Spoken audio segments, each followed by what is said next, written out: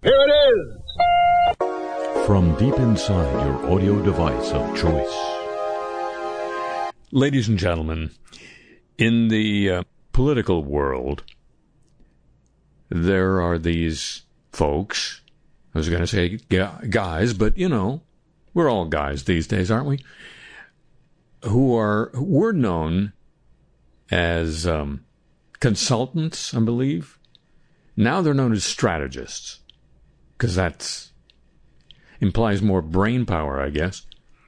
And aside from advising candidates, they are also the people who show up on TV a lot to opine, and even worse, to predict.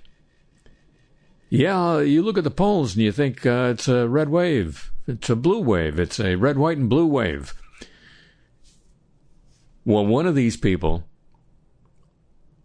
has darkened the reputation of the whole profession. I don't know his name or her name, but I know he or she is there. Somewhere in the Pennsylvania Democratic Party. It's the person, I'm going to say they're the person. Wow. They're the person who decided after a rehearsal, or 2, or 5, that John Fetterman should engage in a live debate with Dr. Oz this week. They should never be active in politics again. And I think most of the Democratic officials in Pennsylvania are thinking exactly that right now. Hello, welcome to the show.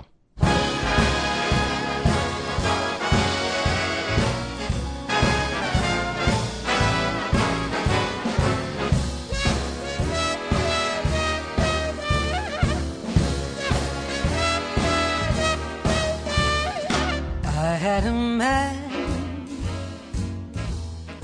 he was a good man.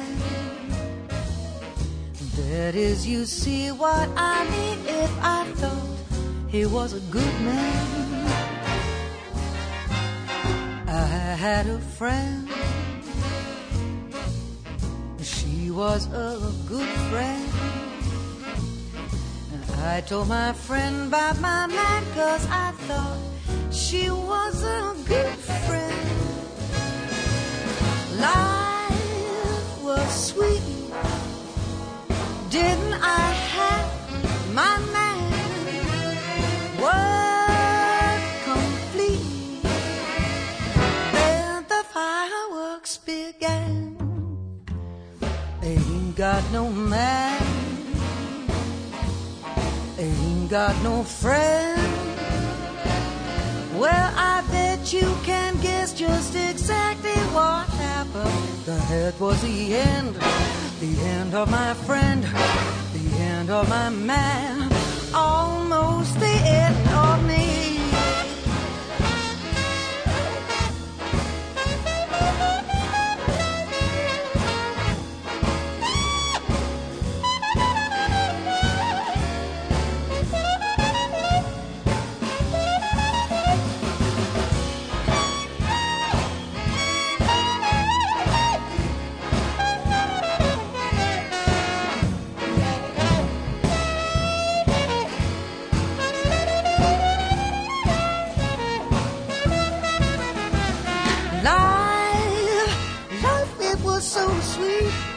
Didn't I have my man? Work complete, then the fireworks began. Ain't got no man, I ain't got no friend. Well, I bet you can guess just exactly what happened. That was the end of my friend, the end of my man, almost the end of me.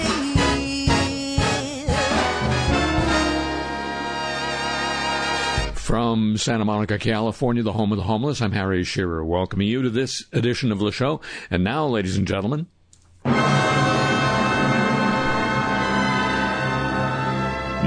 abuse of the godly. A senior official in the Vatican's Advisory Commission on Clerical Sexual Abuse admitted this week that the Catholic Church is failing to tackle the scourge of clerical sexual abuse in the southern hemisphere. That's half the earth, last time I looked. There was a disparity in training and prevention of child sexual abuse between the northern and southern hemispheres, warned Andrew Small, the secretary. Andrew Small, no relation, the secretary of the Pontifical Commission for the Protection of Minors. The Pope Francis, has insisted the Church will adopt a zero-tolerance approach to abuse. Critics say many countries have yet to seriously confront the issue. This is from Agence France-Presse. The French. That's them. There was an urgency to remedy the huge inequality in safeguarding services between the global north and south, Small said in an article published in the Vatican's newspaper, L'Osservatore Romano.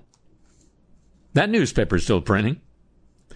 The British priest, that is Mr. Small, who was appointed by the Pope last year as part of his efforts to stop pedophile clerics, said, quote, although almost all of the world's 114 bishops' conferences have drafted and presented a set of guidelines, there remains the important question of their effectiveness and verification, both of which are essential when dealing with child protection. Unquote. The Commission has been tasked with drawing up a yearly report to chart progress. That's optimism for you.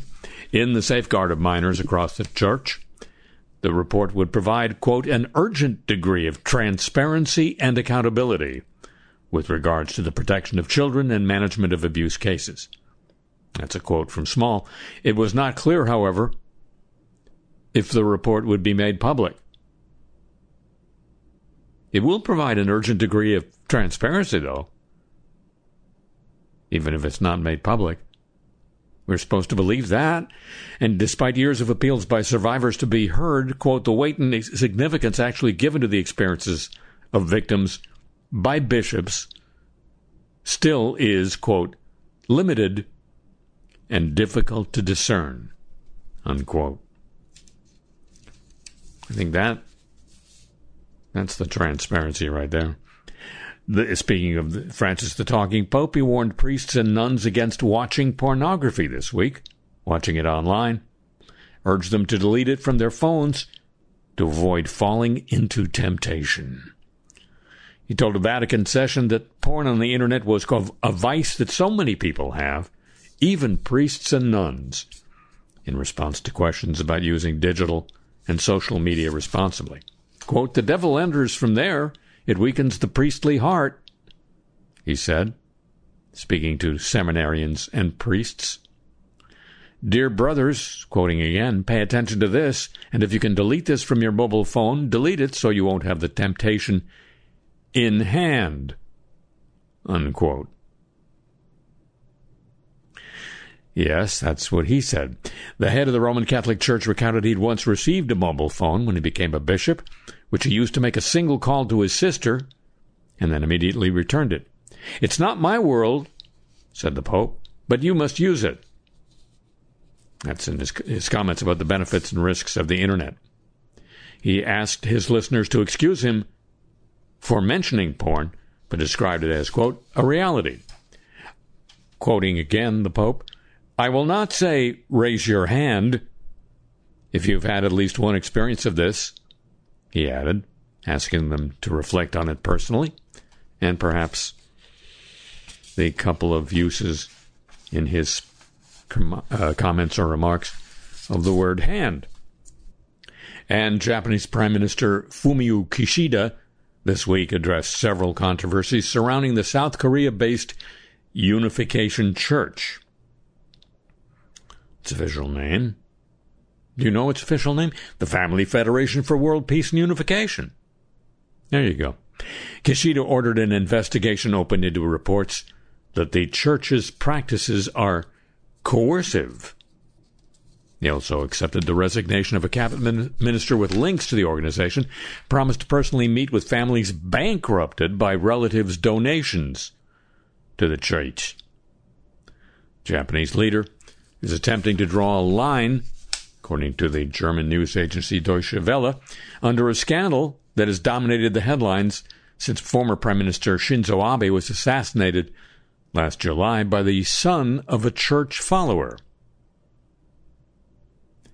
But critics aren't satisfied. Quote, the Prime Minister's responses have been too slow. The fact that the Diet, Japan's legislature, is having to repeatedly address the impact of the church on politics has been a huge waste of public money. That's according to Sayuri Ogawa, became an outspoken critic of the church following her own family's experiences with it.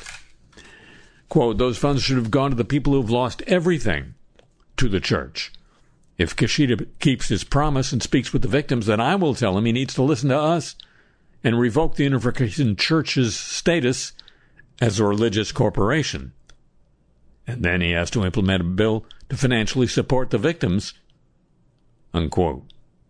Ogawa, it's not a real name, she uses a pseudonym out of concern for the security of her husband and young child, has been targeted by the church since she first began speaking out in the media. Church officials attempted to halt a press conference, including statements by Ogawa, early in October. Fax messages were sent to the Foreign Correspondents Club of Japan, claiming that Ogawa suffered from, quote, psychological illnesses, and her symptoms were getting worse. Another such message said she would tell, quote, many lies, unquote, and the event should be halted immediately.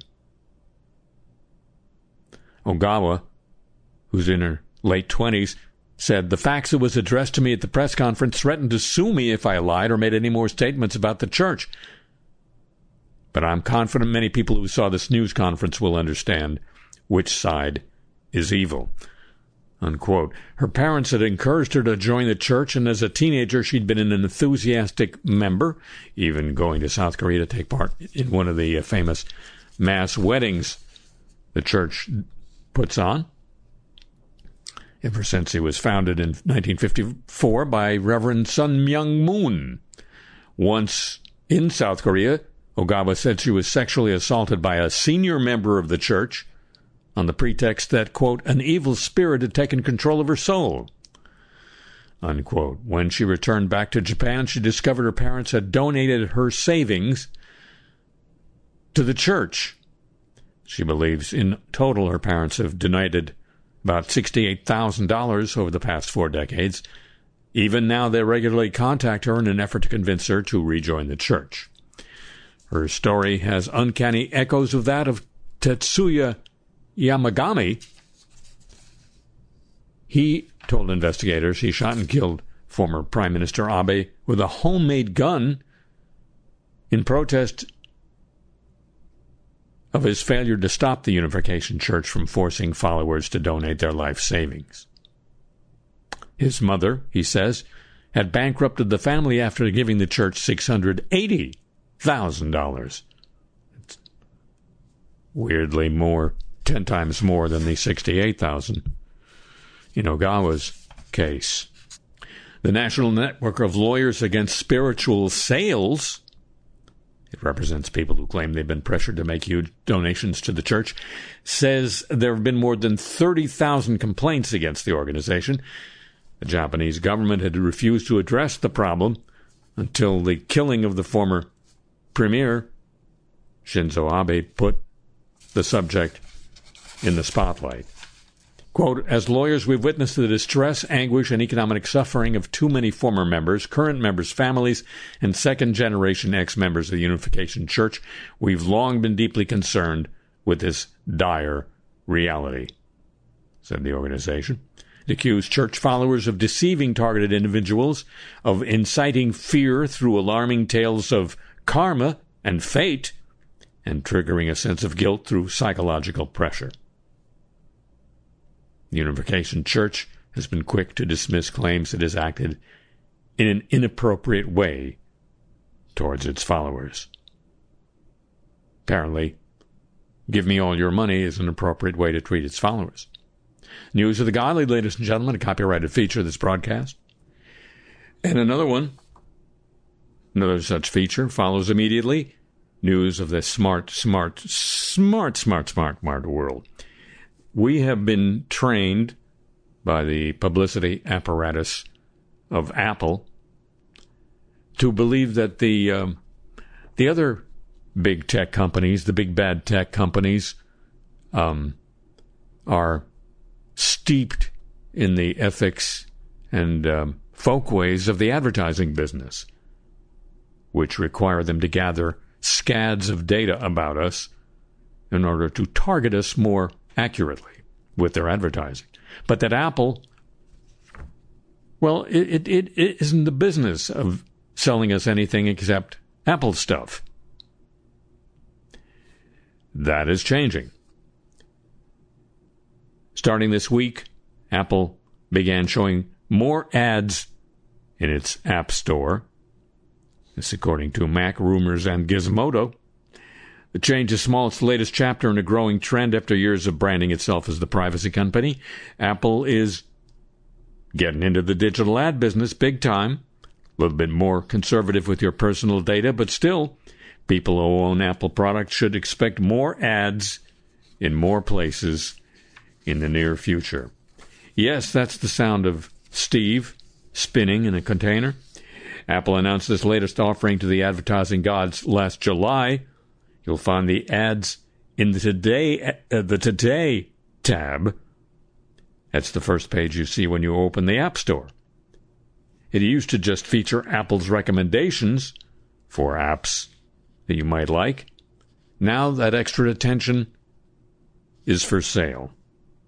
Quote, the prominence of this placement makes it a good option to drive awareness of your app, unquote, the company.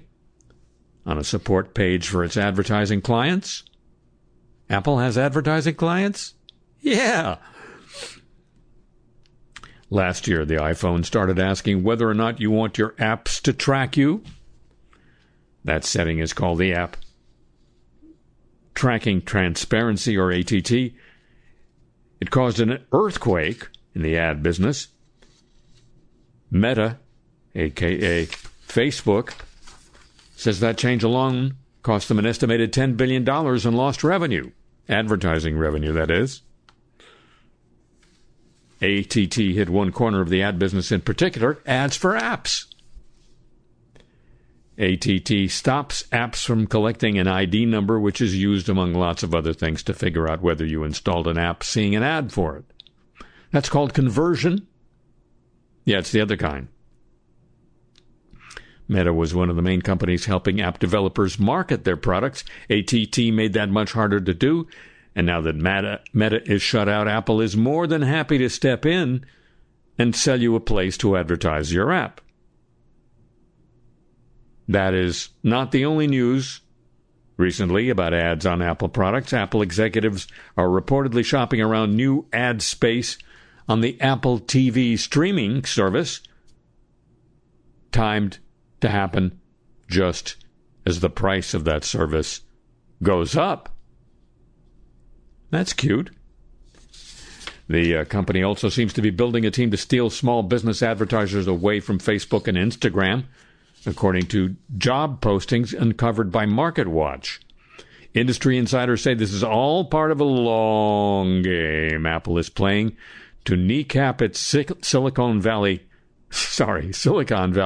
competitors and capture a larger chunk of the $500 billion online ad business. Apple declined to comment on this reporting. The App Store isn't the only place Apple is going to be running ads to monetize your attention. The company's been tight-lipped about its plans. There are more ads on the horizon. They're almost certainly going to come with more surveillance. Apple goes out of its way to collect data in a slightly less intrusive way than some other companies. The data collection is happening. Apple says what happens on your iPhone stays on your iPhone. But Apple looks at it. It almost seems like there are no good guys Ladies and gentlemen, we are proud to present Let Us Try, a ballad of the U.S. Army Corps of Engineers. Let us try to stem the tide, to beautify our countryside.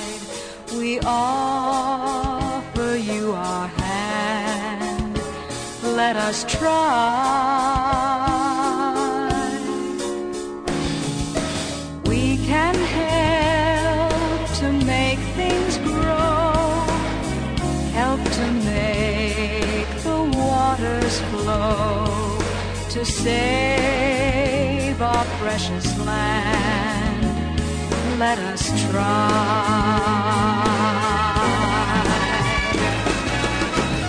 To help you clean up all our waters, 'cause to try is to succeed. Lots of trying going on in Florissant, Missouri, says the president of the local PTA. Quote, "We believe this Monday morning going in after kicking out all the kids and the teachers by the Army Corps and the Department of Energy is not a good faith act." That's according to Ashley Burnaugh.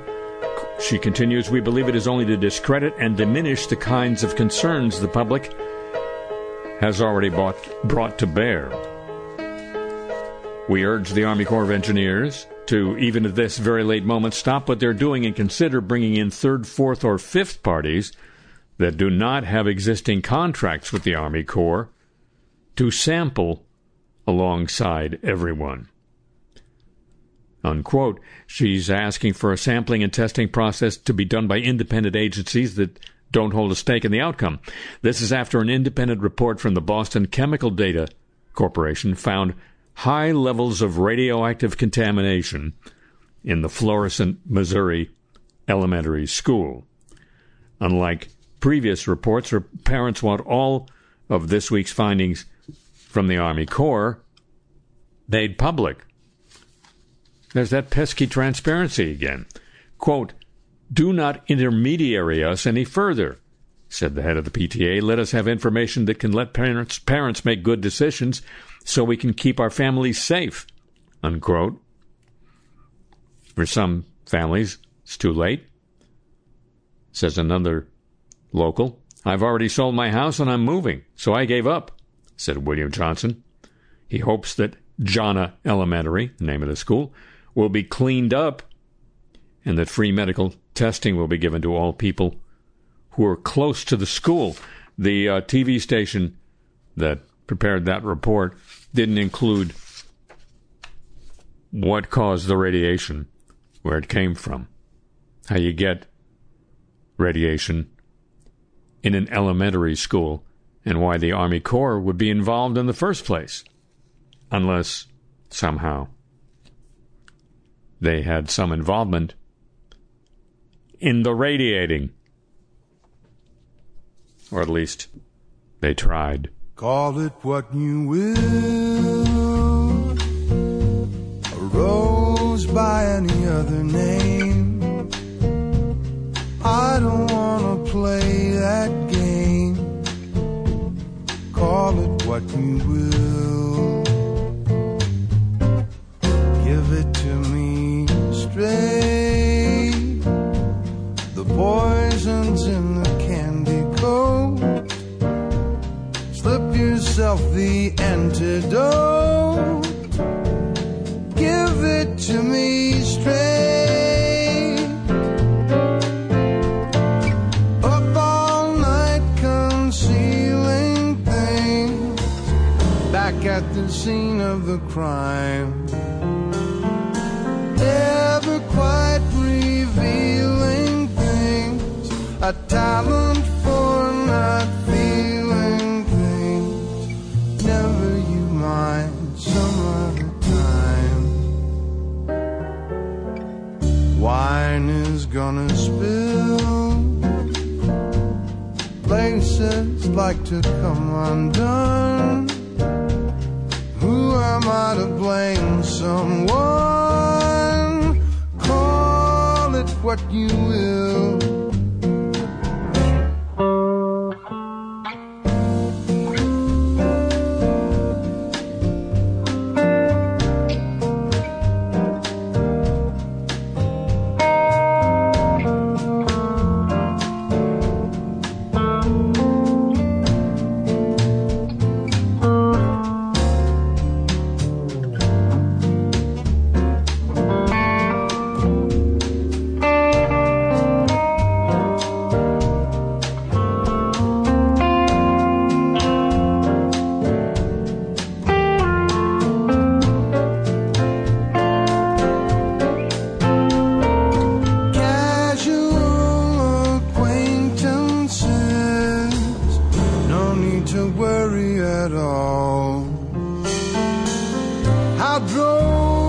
how quaint this is. Such insincere restraint this is. Blow me a kiss, give me a call. Have a little heart. Give yourself a chance to be everything you were to me before it came apart. Take another pill, read another magazine, say some words that you don't mean, call it what you will.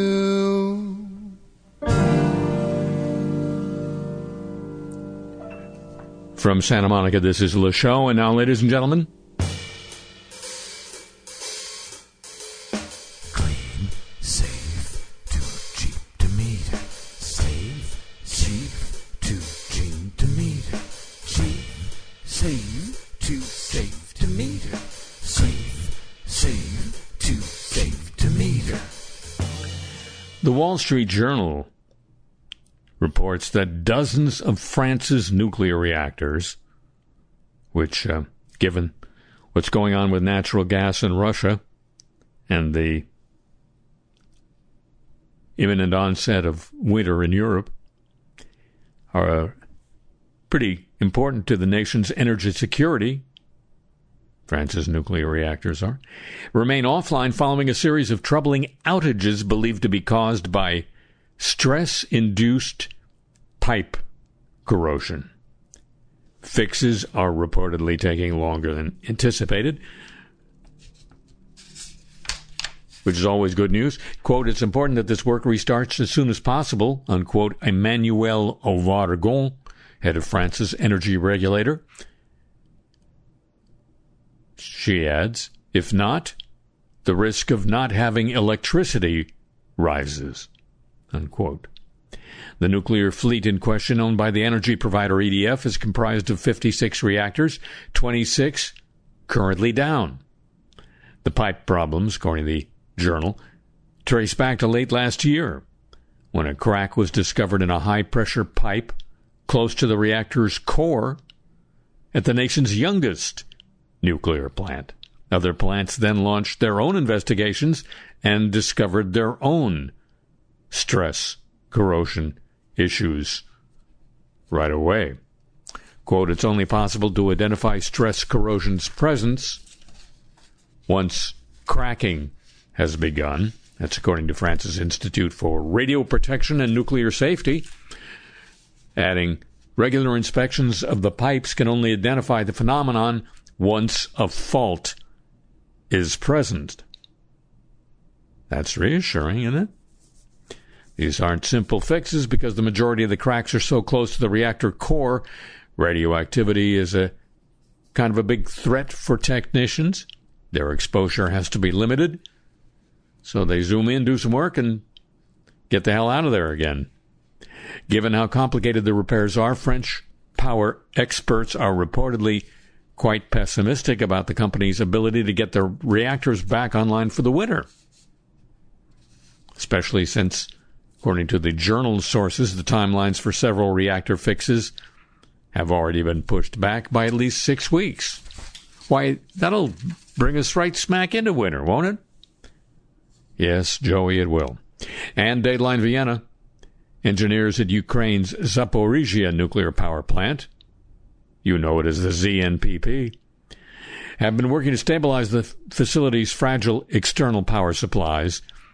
This follows repeated outages earlier this month that forced it to temporarily rely on its emergency diesel generators for electricity. The Director General of the International Atomic Energy Agency, Rafael Mariano Grossi, said that's what's going on. While the nuclear safety and security situation at the plant remains precarious, the plant over the past 10 days has received the power it needs for cooling of the reactor and other essential safety and security functions directly and without interruption from the national grid. That's from the IAEA experts at the site. And Europe's largest nuclear power plant, the Zaporizhia, currently also has backup power available if needed through the switchyard of the nearby thermal power station. It was damaged by shelling in mid-October, repaired the following day. In recent days, the backup power arrangements have become more robust. A second interconnection at a thermal power plant switchyard was put into operation. This establishes a more reliable connection to the outside power line to deliver electricity if the main external connection were to fail again.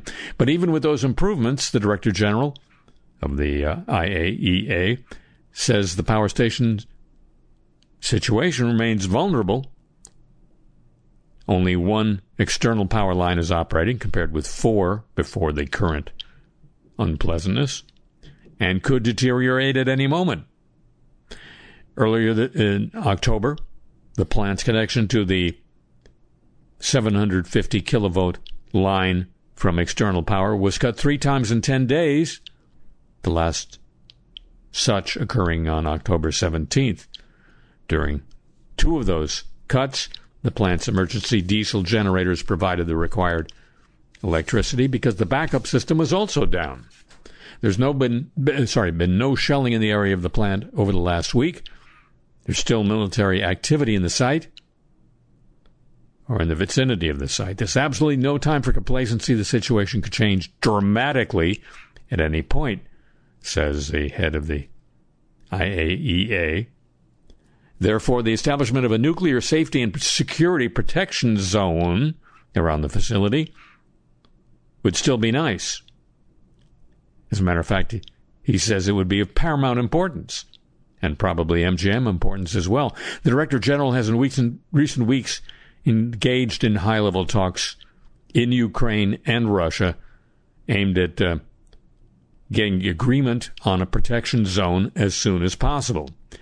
At the plant itself, Ukrainian staff continue to operate the plant, but there are more Russian technical staff now working at the site, and Russia has announced it's taken control of the facility, taking significant operational decisions following the creation of a Russian state operating organization for the site, based all the way out in Moscow.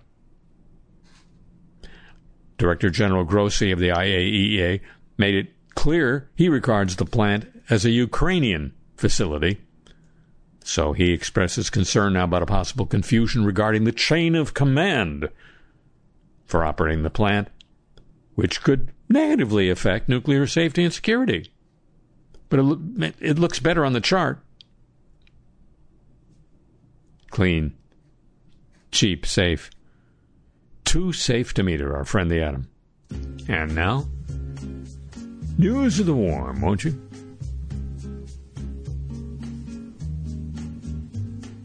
Soft, listen to the warm. We can listen to the warm.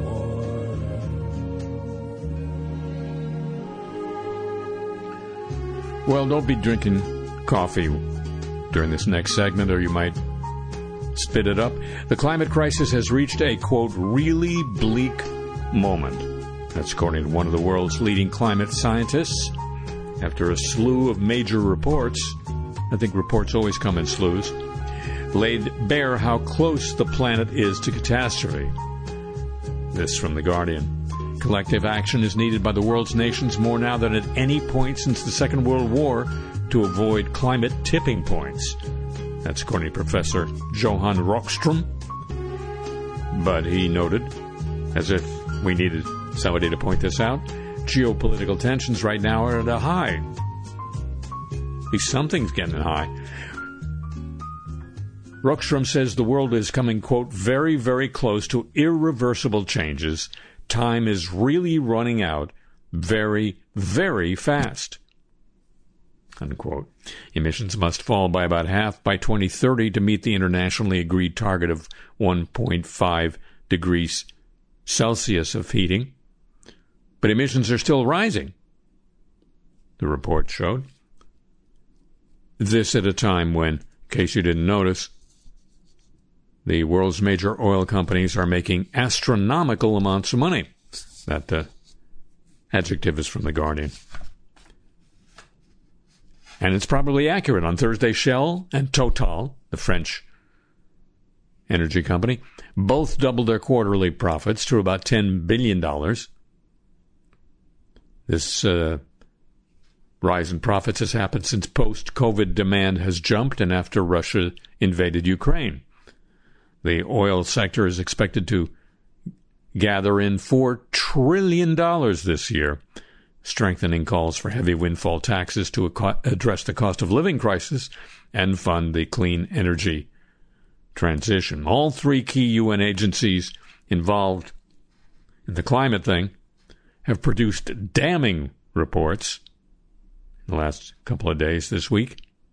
The UN Environment Agency's report found there was, quote, no credible pathway to 1.5 degrees Celsius in place, and that woefully inadequate progress on cutting carbon emissions means the only way to limit the worst impacts of the climate crisis is a, quote, rapid transformation of societies, unquote.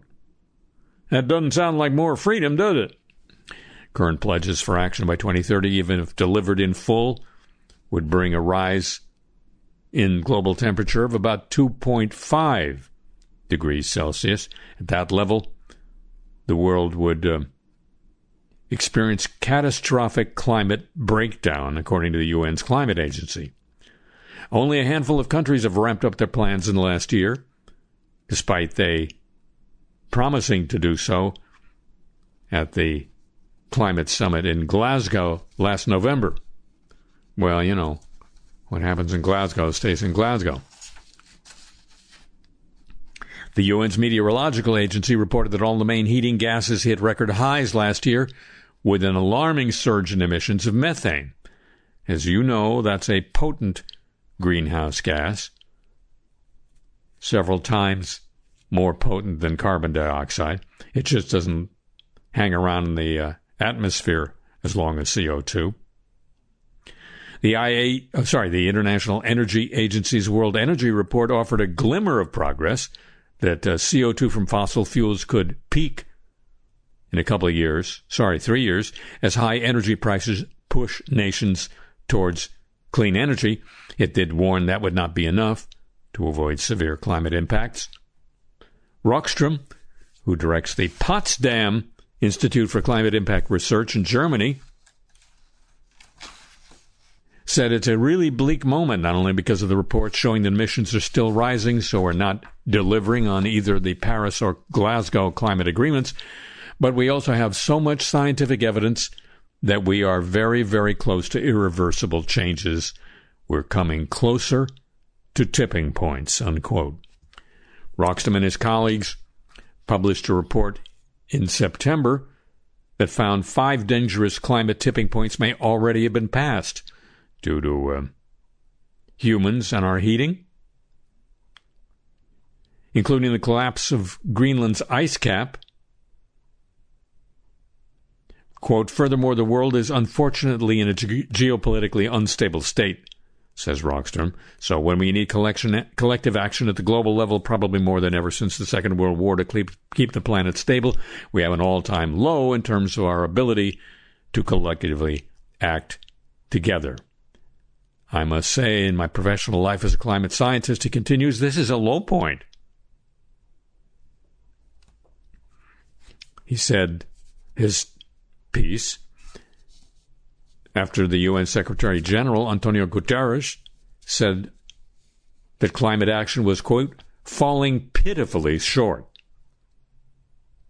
We are headed for a global catastrophe and for economy-destroying levels of global heating, he said. Droughts, floods, storms, and wildfire are devastating lives and livelihoods across the globe and getting worse by the day. We need climate action on all fronts, and we need it now. He added that the G20 nations responsible for 80% of emissions must lead the way. And further reports published in the last couple of days said the health of The world's population is at the mercy of a global addiction to fossil fuels, with increasing heat, deaths, hunger, and infectious disease as the climate crisis intensifies. Well, it seems kind of karmic. We're the ones who are causing it. We might as well suffer the consequences. Seems only fair. News of the Warm, copyrighted feature of this broadcast.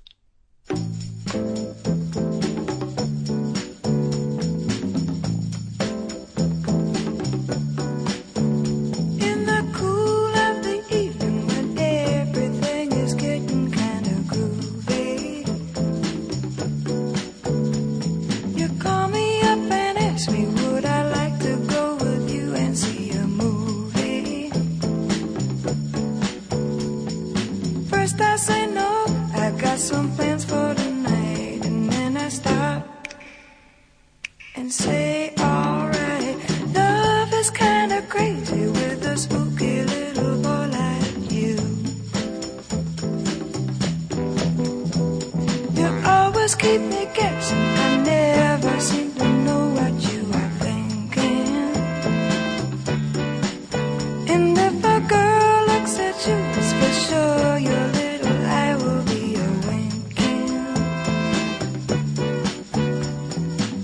get confused, I never know where I stand, and then you smile and hold my hand. Love is kinda crazy with a spooky little boy like you. Spooky.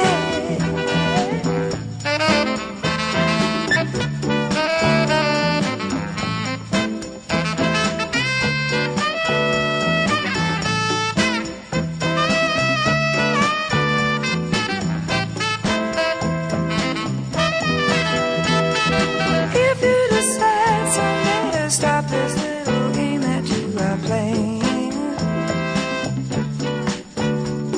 I'm gonna tell you all the things my heart's been dying to be saying.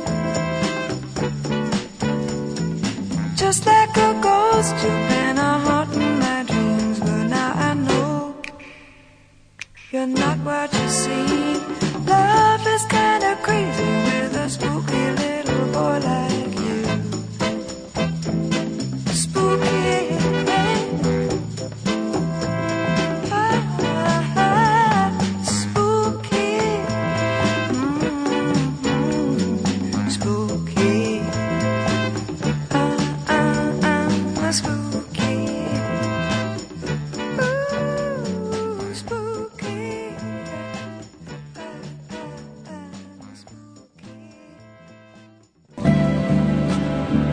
And now, the apologies of the week.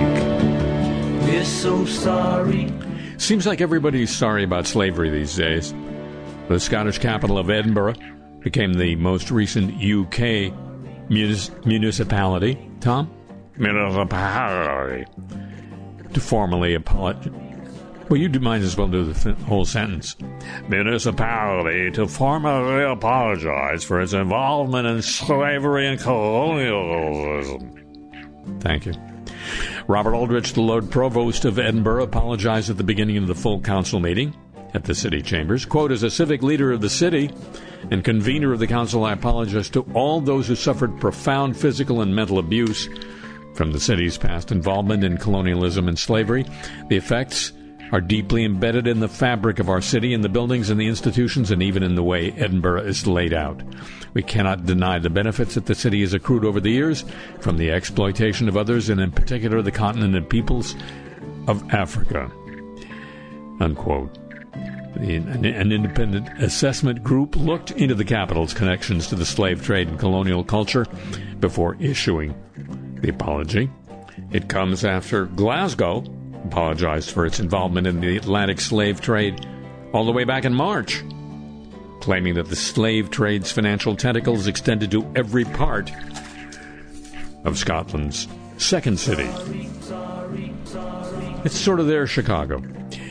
James Corden apologized, taking some time at the start of Monday's episode of his show on CBS to acknowledge a recent controversy involving his now reversed ban from a New York restaurant He offered an apology for the rude comment he directed towards the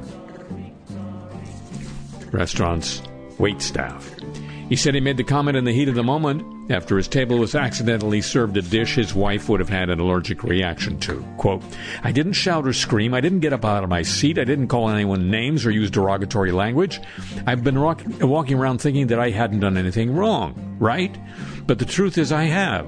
I made a rude comment and it was wrong," Corden stated. "It was an unnecessary comment.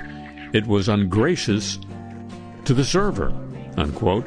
The owner of the restaurant first publicly banned Corden from his business last week. It alleged 2 separate incidents of rude behavior, but he reversed the ban after a phone call with Corden, in which the comedian, quote, apologized profusely. "We had a good talk. He appreciated the call," Corden said in his opening monologue. "I told him how upset I was that anybody was hurt by anything I had said. So he gets to eat there again." Dateline Moscow, Russian state broadcaster RT has suspended and condemned one of its top presenters, Anton Krasovsky. This comes after he called for the burning and drowning of Ukrainian children. His remarks on TV provoked uproar on social media. He has now apologized. Krasovsky was responding, according to the BBC, to science fiction writer Sergei Lukyanenko, who said that in Western Ukraine back in 1980, he had heard children saying, quote, "Ukraine is occupied by Muscovites," unquote. RT News, as you may know, is staunchly pro-Kremlin. In the interview, Krasovsky smirked as he said, "Just drown those children. Drown them." Alternatively, he said, they could be shoved into huts and burned. He also joked about Russian soldiers raping Ukrainian grandmothers. RT's editor-in-chief, Margarita Simonyan, condemned his comments as, quote, "wild and disgusting." Ukraine has accused the channel, RT, of inciting genocide. Russian state TV has given much airtime to pundits and presenters who strongly support the war, call for more military aggression. They routinely dismiss evidence of Russian atrocities, alleging they're Ukrainian fabrications. Russia's investigative committee, which handles serious crimes, is now investigating Krasovsky's comments. It's not clear what Russian law, if any, he may have violated. Well, at the beginning of the week, he apologized, saying, "Well, it happens. You're on the air, you get carried away, and you can't stop." He said he was, quote, really embarrassed. Krasovsky came to prominence internationally when he defended LGBT rights and criticized Russia's law banning gay information campaigns that target minors. Law supporters claim to be combating gay propaganda. BBC's Eastern European correspondent tweets that hate speech is now the norm on Russian state TV, and Krasovsky is just the tip of the iceberg. Gee, remember when we could feel superior to a country where hate speech is the norm? Boston Celtic player Jaylen Brown is parting ways with Donda Sports. That's an organization created by Kanye West, now called Ye. Or actually, should change his name again, shorten it by one letter. Why? Because that's... The Boston Celtics star had a change of heart after initially telling the local newspaper he planned to stick with the organization despite condemning West's recent anti-Semitic remarks.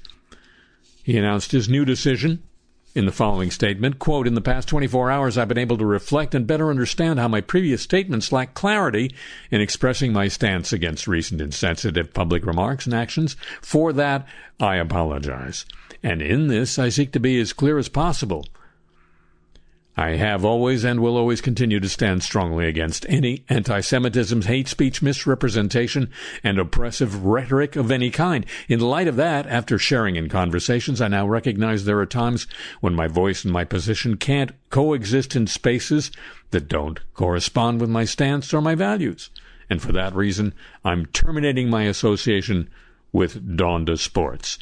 I do seek to continue providing mentorship, love, and support to the incredible children, faculty, and young athletes with whom I've been grateful to form bonds and relationships during my time with Donda Academy. Unquote.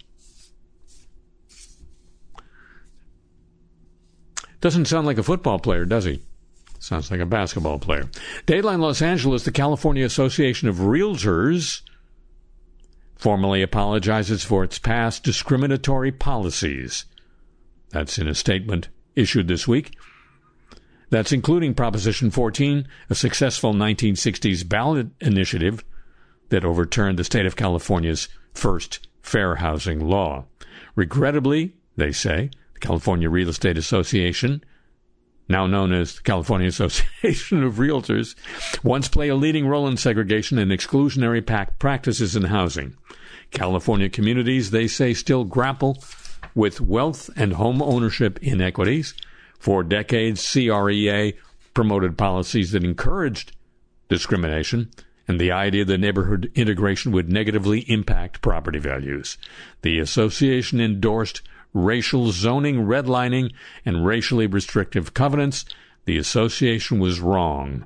They say in their statement, we not only apologize for those actions, we strongly condemn them, and we will continue working to address the legacy of these discriminatory policies and practices, said CAR President Otto Katrina. CREA was behind a law passed in the 1950s that remains in place that makes it very difficult to build affordable housing in California. The association also excluded women and people of color from membership. So they kind of did the whole deal. And finally, you know who Jim Cramer is? He's kind of a demonstrative commentator on CNBC, the financial news channel. He suggested earlier this year that shares in Facebook's parent company Meta would go up, and now he's sorry. He says, very sorry. He told investors in June that Meta shares had, quote, nowhere else to go but up, unquote. This week he apologized for his bad call following Meta's quarterly earnings announcement, which entailed a disappointing quarterly revenue outlook. Its shares fell 25% on Thursday, their biggest one-day drop since February.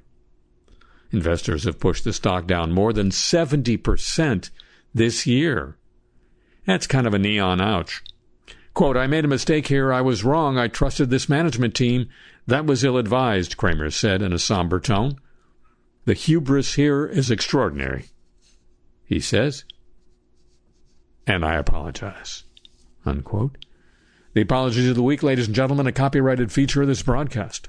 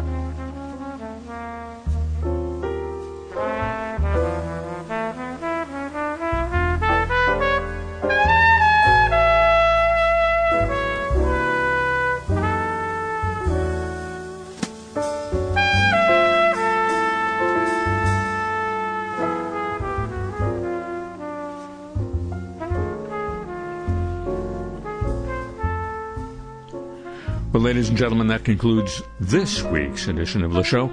Back next week at the same time over these same radio stations, or at another time of your choice on your audio device of choice, or your radio station if you happen to be so lucky. And it would be just like owning a radio station if you would agree to join with me then. Would you already? Thank you very much. A tip of the show, chapeau to the San Diego desk, to Pam Halstead, and to Thomas Walsh at WWNO New Orleans for help with today's broadcast. The email address for this program, I read them, I throw them away. Fair deal. Also, your chance to get Cars I Talk t-shirts. That's not going to go on forever. And the playlist of today's show, as well as much stuff to watch and read, all at harryshearer.com. And me, I'm on Twitter. This week at the Harry Shearer.